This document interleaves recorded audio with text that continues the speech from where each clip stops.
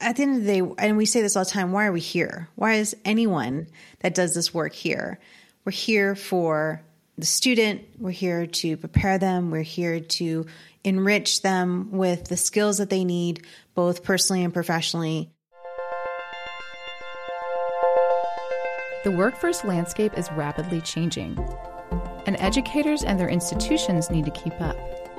Preparing students before they enter the workforce to make our communities and businesses stronger is at the core of getting an education. But we need to understand how to change and adjust so that we can begin to project where things are headed before we even get there. So how do we begin to predict the future? Hi, I'm Salvatrice Kumo, Vice President of Economic and Workforce Development at Pasadena City College and host of this podcast. And I'm Christina Barcy, producer and co-host of this podcast. And we are starting the conversation about the future of work. We'll explore topics like how education can partner with industry, how to be more equitable, and how to attain one of our highest goals, more internships and PCC students in the workforce. We at Pasadena City College want to lead the charge in closing the gap between what our students are learning and what the demands of the workforce will be once they enter. This is a conversation that impacts all of us, you, the employers, the policymakers, the educational institutions, and the community as a whole.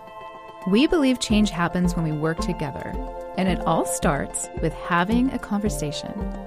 I'm Christina Barcy. And I'm Salvatrice Kumo, and this is The Future of Work. Welcome back. This is Salvatrice, your host, and I am joined today again by my friend and dear colleague in our Department of Economic and Workforce Development, Ms. Leslie Thompson. Leslie, how are you? I'm great. How are you? Pretty good. I have to tell you, I'm going to keep repeating myself. I really enjoy these talks that you and I have because we get to unpack some of the things that are in our brain and even some of the experiences that we've had like the day of. So it's a great way to reflect for sure and keep us honest. For sure. And thinking about reflection, you used a trigger term for me in a good way. We've been triggered. We've been doing some reflection for sure in this office and thinking about 2023, what we were able to accomplish, what were some of the opportunities that we perhaps didn't seize correctly, or we always do this, right? Like at the end of every year. We start looking back and we try to wrap up the year. That's right. That's right. And I have to tell you, like, just based on our meeting today, so, for those listening in, just a little background story. Leslie and I had an opportunity to meet with an external organization and help develop their strategic plan. And what it did for us, I'm going to say us because we talked about it. What it did for us is it kind of brought out some aha moments about this work that we do. And it underscores some of the feelings that we've had as well. And I thought as a reflection episode, like, let's really think that through. Let's think through like what this morning's meeting helped us identify and really how it's going to, position us for the upcoming years so that we can continue to do more and better for our students. Okay, so I'm going to share one of mine. I'm going to share one of my moments. Okay. And then you share one of yours. One of the moments I had was based on the conversation that funding sources drive programming versus need driving the programming. And although we knew that, it was really underscored this morning because we were making decisions based on funding sources. As an external organization, as a community college, we do follow the lead of the chancellor's office. We do follow the lead of our funding sources, but it's always tied to students, right? It's always tied to students. In this particular instance where we're part of an organization that is tied to workforce development externally, and the fact that we were trying to frame our work around funding sources versus the need, it really just kind of hit home for me.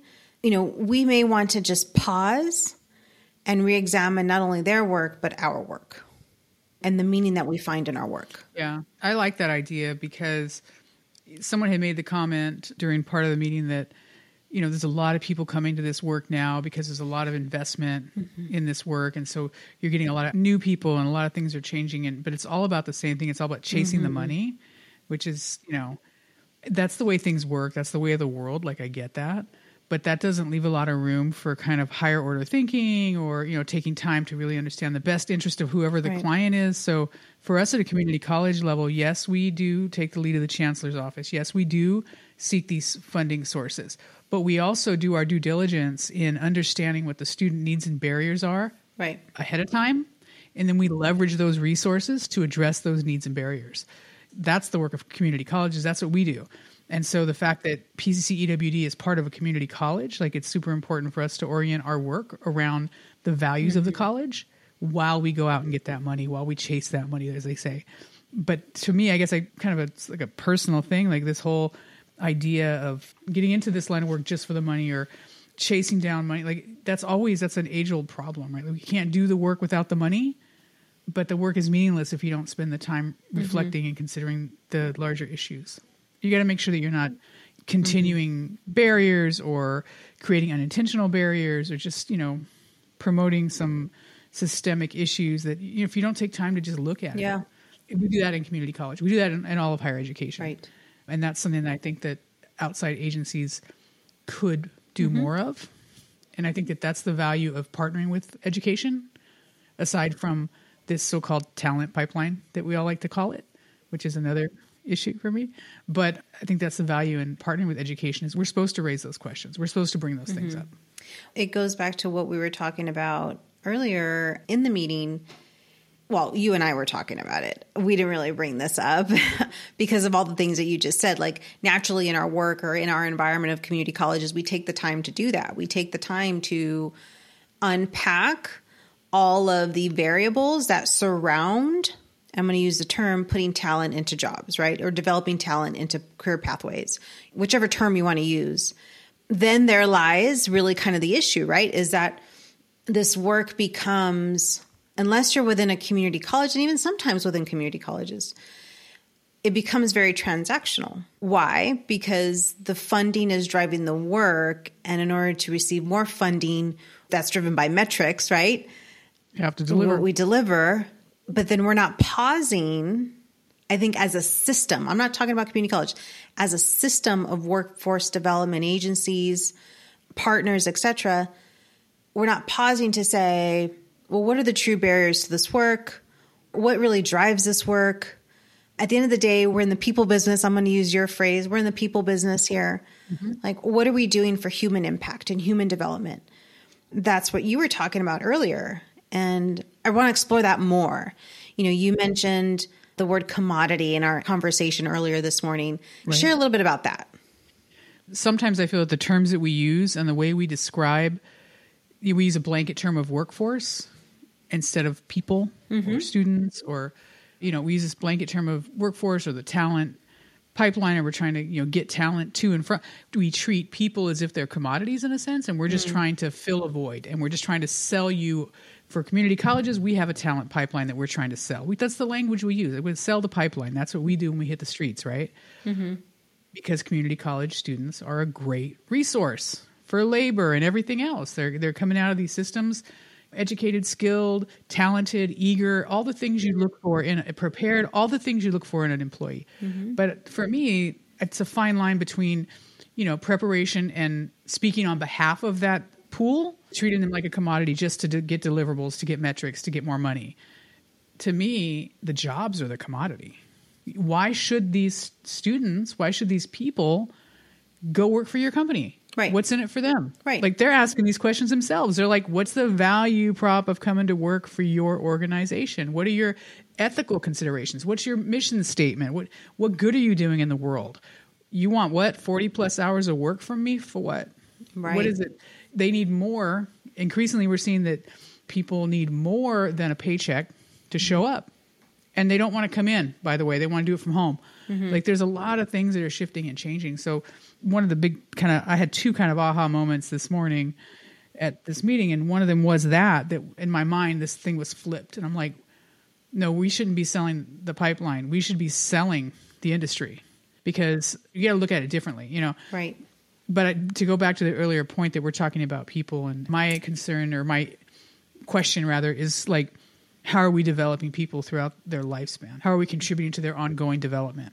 we're not doing job placement. We're not an agency. We're not an employment agency here. Right. Those places exist, and those places have their own missions and their own goals and their own metrics. But I keep coming back to this idea about, like, what do we do at the community college level as practitioners in this workforce development ecosystem that's different than everyone else?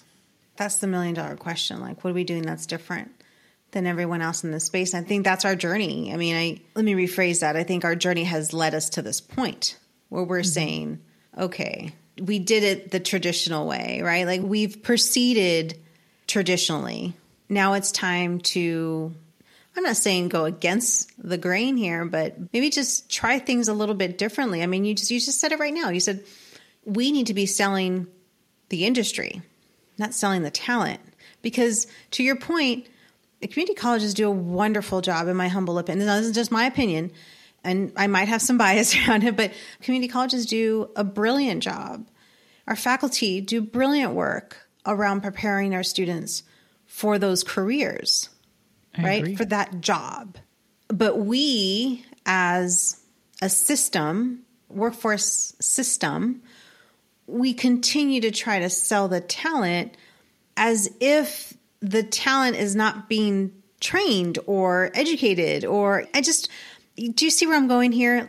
I do. I want to kind of acknowledge that, but also acknowledge that part of our role too, in fairness, is to gauge the needs of industry, right? Like, sure. if the students are coming out, if the output isn't what the industry needs, then our job in our role here on a community college is to come back and inform curriculum, to come back and inform the college, like, hey, they're needing these things.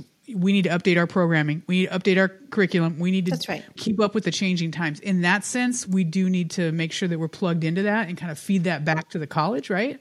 But yes, by and large, they're coming out with these good baseline skills. Like, the faculty are doing a phenomenal job. To your point, our role is also, just to kind of, not to remind you, but just to kind of, for the sake of conversation, our role is also to inform instruction in that way, or to inform the college in that way. That's our outward facing, turning back in kind of lens. But I agree. Another kind of thing that came up was, and it's come up at other meetings too, today was the second time in a row with the same group, actually, that I heard a comment to the effect that, we have this need in this particular industry. It was two different industries. And what we are having a hard time is getting people to understand that it's more than nurses, for example, in healthcare. It's more than, we need more than nurses and frontline workers. We need accountants. We need lawyers. We need graphic artists. We need communications people. We need all these things. And it came up again today in a different industry. And I'm like, that's what we should be focusing on, is getting students to see the options. There's so many options. They want options. They're demanding options. And there's so many. And so maybe we just flip it a little bit, like, that we're selling this. Look at all these things that you can do with this, that, and the other. If you get this degree, or you get that certificate, or you follow this pathway, you're going to, Yeah, but I think that goes back to what you said earlier about selling the industry. It's like, traditionally we think of the traditional roles within healthcare, but there's so much more. Could we be better at showcasing those options as demonstrating the cross-discipline work? Yes, we could do better at that. But then that goes back to what you said, selling the industry. It's both hand in hand, right? It informs curriculum that, cross-discipline curriculum design is really important. We know that. But it's also sharing that there are some non-traditional pathways within a very traditional sector, especially now with like this influx of AI. I mean, AI has always been there. We talked about this in previous episodes, but AI has always been around, but it certainly has informed the genetic makeup of our newer occupations, right? Like, it's shifted that. And so there's so much more possibility. But I kind of see our work kind of going into the next year is just that, underscoring the value and the meaning of what workforce development is about, human development, and this almost like non-transactional narrative that there's so much more to this work than just bridging the gap between industry and talent, right? Like, there's so much more and everything in between. There's so much that happens in that gap. For sure. 100%. There's quite a bit that happens, we could sit here for hours talking about that and addressing, again, those barriers and opportunities, but also simultaneously thinking about how we approach the career possibilities with our students. There's a lot of room for growth in those two areas for us, because at the end of the day, and we say this all the time, why are we here? Why is anyone that does this work here? We're here for the student. We're here to prepare them. We're here to enrich them with the skills that they need, both personally and professionally, to grow, right? And we have to do our job to ensuring that we also address some of those system issues or system barriers or system problems, whatever you want to call it, that we address those openly and without hesitation, so that we have this very holistic approach to the work, and we have a very purpose-driven approach to the work. You and I have always kind of had that conversation, you know, these sidebar conversations about like purpose and meaning, and it's so much more than just placing students into jobs and upskilling the existing workforce. It's so much more than that. And I think that now is a time for us to really kind of explore the so much more. Yeah, I agree. And I think that in the new year, I know we've talked about, we might consider creating opportunities to have those conversations. I think it's 100% appropriate to have those conversations at the community college level, at any education level. That's what we do in higher ed, right? And also, I'm going to say this, probably most, whatever EWD at other campuses, like here, those of us working in these spaces didn't come to them to chase the money. Most of us answered a call to action within our institutions and found ourselves in this work. We didn't be like, oh, there's money coming into EWD, let's go do that for a while. We answered a call to action, right? An opportunity was presented and we took it. And so at least I can say that, and I don't know if you would agree with me, but I feel like I can say that about PCC's EWD. Neither you nor myself were like, hey, there's a lot of money coming into, there was an opportunity and we took it. Well, I would say there was a need. A need and a call to action. The college decided that something was going to be done, and you were doing other work. I was doing other work. You know what I mean? Like this is the charge now. This is what we're doing now. So we find ourselves here. And so I think it's absolutely appropriate to have these conversations in these spaces and to create opportunity for them, and to use this platform and other platforms at our disposal to have those conversations and encourage dialogue. I don't expect that an outside agency or a city or any entity like that is going to be like, you know what, let's have a big conversation. They're doing their transactional stuff. They got a lot of other things to do. Not that they couldn't have those conversations. You don't expect them to. I don't expect that they're going to call that meeting to order. I feel that that's going to be in the hands of higher ed, particularly community colleges, especially community colleges. Right. And you're right about like this, we responded to a need and a call to action. I would also say those that are in, one could argue any line of work or any profession, but specifically within this arena that we work in higher ed and workforce development, there's an intentional drive to that. There's an intentional drive to fulfill the mission of the institution and fulfill the mission of our role. Maybe it's because of the lens that we see this work. Like we see this work as so much more than talent development and filling a need gap. Like we see it as so much more. So maybe that's where I'm coming from. But, being around our colleagues in higher education and our partners, there's an intentional drive to this work. And I want to share that intentionality. I think that's where I'm coming from, Leslie. Like, I want to share our intentionality around this work, that it's not just workforce development. It's empowerment. It's mobility. It's access. It's all the things we know, right? All the things that we know the benefits of the work. We know what the benefits are, right? But I think to your point, it's worth articulating. It's worth discussing and reminding.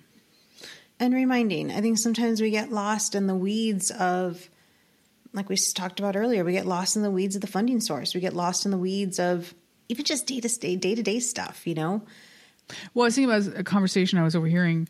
Actually, I was in the bathroom and they were having a conversation, and we were all going back to the same space. That's like the best place to have conversations. I was like, oh, man, they're really talking about internships and how these internships change their lives. And this one woman was saying it was a hardship for her to take the internship, but it changed her life. It was a hardship because she was supporting her family, or she was, and now we know here that, we try to get paid internships because we view it as an equity issue. That's right. And because, we don't want students to miss out on those opportunities at network building, all those things they miss out on if they can't afford to do a free internship. Mm-hmm. But it's worth saying that. It's worth saying out loud. It's an equity issue. That's right. Internships have to be paid because X, Y, and Z. Because it's resonating, because people are living it. This person probably, I'm going to guess, did her internship many years ago, and it was a hardship. Well, she knows that because she lived it. Mm-hmm. It's worth saying it. It's worth saying, isn't that an equity issue? Like, let's frame it in today's language. Wouldn't your life have been so much better if someone had paid you to do that work? You wouldn't have had to sacrifice this, or that you wouldn't have to choose what you were going to do, or it's worth saying this stuff. Mm-hmm. And also, let's just also share that, our time is invaluable. Like, time is, how do you put a price tag on time? Using that example of that story you shared, is our students have very real responsibilities. And I'm just not talking about mm-hmm. our community college students, and students in general. Like, mm-hmm. They have very real responsibilities, paying for their household, et cetera, taking care of their families. Childcare. And yet there's a lot of stuff. Yeah. Life stuff. And yet we expect them to carve out time away from that they will not get back, right? At no cost. Because it's taken directly away from their responsibility, directly taken away from their livelihood, directly taken away from the responsibilities that they have with their families and themselves. And so, like, even just that example, Leslie, for us to be talking more about that.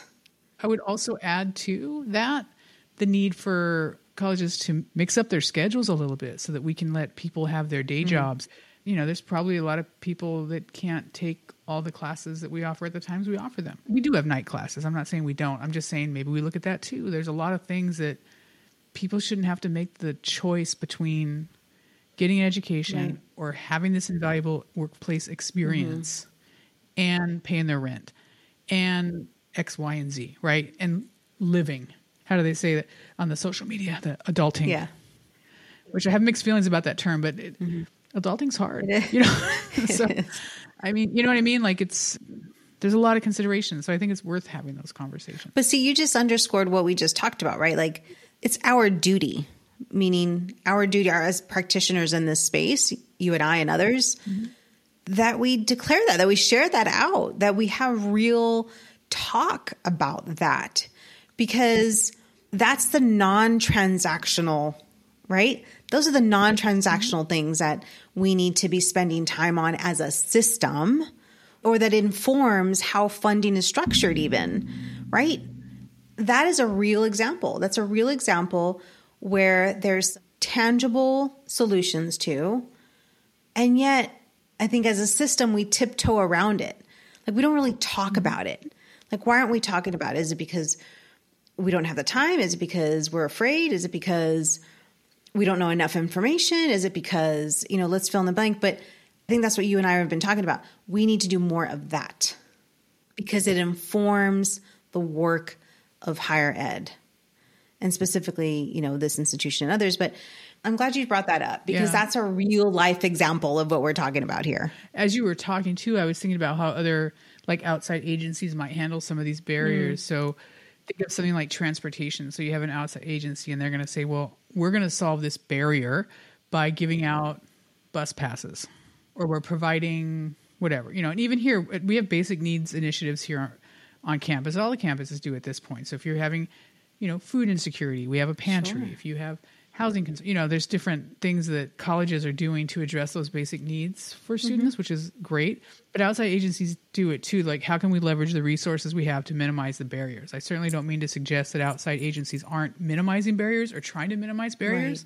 Right. I assume, and I've seen that in a lot of cases, they're leveraging their resources to provide a solution. Sometimes just providing that solution is not the same thing as solving the problem. But that's social work across the board, right?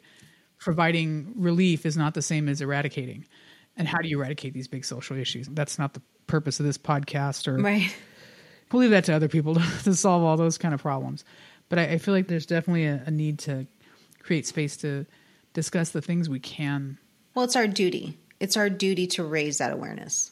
when we're talking sometimes, and I feel like it's dramatic, but I'm like, it's a moral imperative. And it's like, is it though? But I mean, it kind of is. Like, it kind of is for me. So like, it's important when you think about it. If what we do matters, then we should take an interest in it at that level. That's right. And it does. And it does matter to us. And I know just within our own network that it matters to others too. Mm-hmm. I think it just, to your point, just raising the awareness and allowing space for that dialogue to happen. And I think that we're in a really kind of unique position to do that in the upcoming year in a variety of different ways. And I'm just really looking forward to it because you and I have no problem talking about the uncomfortable conversation, like having uncomfortable conversations. That's kind of our area of specialty, but it's always done in a very tasteful way. Like I just want to be very, very mindful of that, but it's okay. I guess what I'm trying to say at the end of the day, what I'm trying to say is that it's okay. It's okay to have these uncomfortable conversations because most of the time, I should say, not only does it raise awareness, but it also ignites ideation around solutions to the work and around elements of the work that we may not have considered.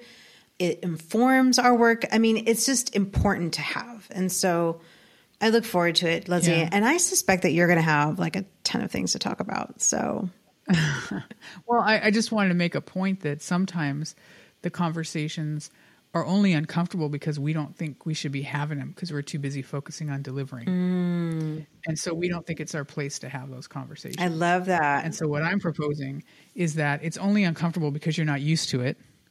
And it's absolutely appropriate to have those conversations in higher education. It's absolutely appropriate for us to lead those conversations, for PCC to host things or to, it's perfectly acceptable. It's only uncomfortable because we're not used to it. And as far as outside agencies, I can't speak to outside agencies and what their threshold is for uncomfortable conversations. But I think that in terms of initiating the conversation, facilitating the conversation, I feel like it's not uncomfortable for us because it makes sense. But it might be uncomfortable for other people only because they don't think they're supposed to, or because they're focused on hitting those metrics, securing that funding, sustaining those programs, which are so often, like we heard today, understaffed, underfunded, overworked, trying to do meaningful work, but, having a hard time kind of treading water is what happens in so many different areas, so many different industries and so many different agencies. So you hear it all the time. Yeah. People are trying to do a lot with a little. Yeah. And constantly trying to get more. I'll tell you what, that's a beautiful way to like sunset this conversation because like you have put a call to action for all of us, those listening and you and I, is like, let's have the uncomfortable conversations. Yeah. And what are they? You tell us. Tell us what those uncomfortable conversations are. I mean, we have our opinions, but these are just our opinions. It's just our observations. We went to a meeting, we had some thoughts, we're sharing them with you. We've hardly exhausted any topics. We're just proposing that maybe there's a conversation we can have around some bigger issues. That's right. Well, I think that's a great way to not only sunset this conversation and reflect upon the year, and 3 things: reflection, position us for greatness in 2024, to have these uncomfortable conversations so that it informs our work and our duty here in this space. And then lastly, what a great way. It's positive, informative, and there's certainly a call to action for us. Not only just to the listener, but obviously for us, you and I, because we're always, working on the next, on the next, and on the next, on the next. But I love the fact that you've asked our listener to tell us what's up. Tell us what conversations we should be having. Beautiful. Yeah. Well, thank you so much. Thank you. Thanks for letting me think through my thoughts from the day. It's always nice to reflect and, providing space for that. Hopefully, folks listening don't wonder why we were working it out here. But That's right. But, there's still stuff to share. There certainly is. Well, till next time, my friend. Thank you so much. Thank you for listening to the Future of Work podcast.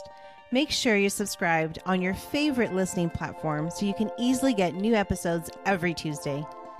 You can reach out to us by clicking on the website link below in the show notes to collaborate, partner, or just chat about all things Future of Work. We'd love to connect with you.